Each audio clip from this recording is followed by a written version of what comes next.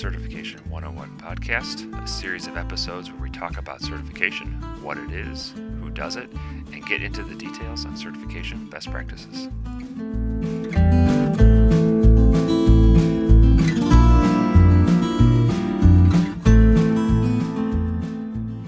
Today on the show, we're going to talk about the ISO standards and how they are used to build certifications. We'll also talk about how certification bodies use and apply these standards. Stay tuned.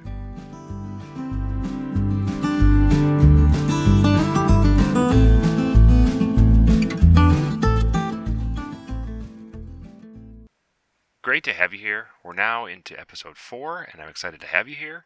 If you have not already heard them, you should check out the previous episodes where we talked about what certification and accreditation is. But we're talking today about certifications and how they're built using the ISO standards. As I was researching this episode, I realized how little I knew about this topic and how much more I still have to learn. So I'm going to try and give a very high-level view based on my experiences, but you should know we could go on for quite a while on this topic. So in previous episodes, we were referencing a lot about standards and how CBs and accreditation bodies use standards to assess their customers. But what are these standards? So generally, standards that are used by certification bodies are written by industry professionals who have technical expertise to know the ins and outs of the individual industries and what separates the good from the bad companies or people or products. So those standards are kept within the industries themselves. Certification bodies, though, may stretch across industries. So a CB may certify airplanes, food, water treatment equipment, and buildings, for example. That's a fairly broad reach, and I can almost guarantee there is no one person that knows the ins and outs of each of those various industries, much less enough people to populate an entire certification body staff plus competitors. So generally, CBs specialize in a certain industry and cater to that industry. If they end up being cross-functional, they have divisions that specialize in a certain industry.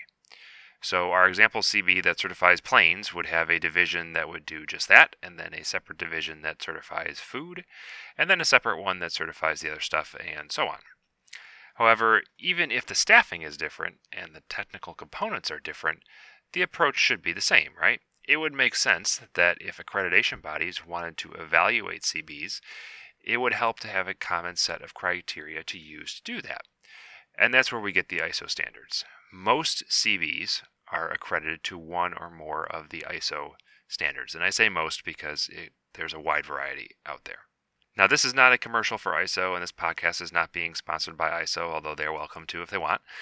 This is just an overview of what they do and what their standards accomplish. So what is it? ISO is an organization that makes general standards that are cross-functionally applicable to multiple industries, thereby allowing different customers to be compared against a common set of criteria. In this manner, most CBs are generally structured the same way because they have to meet the same set of criteria. Within that structure, there can be a lot of variation, but in general, they will all be the same. So ISO standards are used by CBs to create their structure, and then ABs go in and compare the certification body to those general requirements. I should point out that there are alternatives to ISO out there, but they are mostly in specific industries. So certain industries will create specific criteria for evaluation within their industry because the ISO standards just can't stretch everywhere and be everything for everyone. ISO also creates certification standards. So according to ISO themselves, there are over 1 million ISO certificates globally, which is quite a lot. They do not do the certification themselves, they just create the standards. Generally, a major advantage of these standards is they are very internationally recognized, so it helps promote cross-border trade. As a consumer, there is no way I can evaluate all the possible suppliers globally, so relying on certifications that are reputable, such as ISO standards, helps achieve some level of confidence. But this podcast is focused on certification bodies, so let's stick to ISO standards that affect them. Some common ISO standards that affect CBs are ISO 17021, which is generally an auditing standard, so it's designed for CBs that only do auditing of management standards, and ISO 17065, which is a more overarching certification standard, so it applies to most, if not all, CBs, including the ones that are already likely accredited to 17021. There are 30 plus others, though, just from ISO alone, so there's a lot and far too much to go into in this podcast. I'm sure some accreditation bodies could make a webinar or podcast series just for this topic. But for the purposes of this podcast, we're going to likely focus most of our energy on ISO 17065 and its structure and how that impacts CBs. But just be aware that there are parts of ISO 17065 and therefore parts of this podcast that may not be applicable to all CBs. However, I think generally what I'm going to talk about is best practice and so can be applied everywhere. So now that I've gotten the qualifiers out of the way, what are the main structural components that make up this ISO standard, ISO 17065, and how does that translate into a CB's structure? We'll cover this in more detail in later podcasts, but the main components of the standard and essentially the main requirements are, number 1, impartiality. Number 2, liability, financing, and insurance. Number 3, confidentiality. Number 4, publicly available information.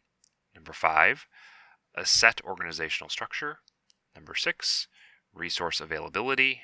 Number 7, a set process for certification, including an application, evaluation, and certification process.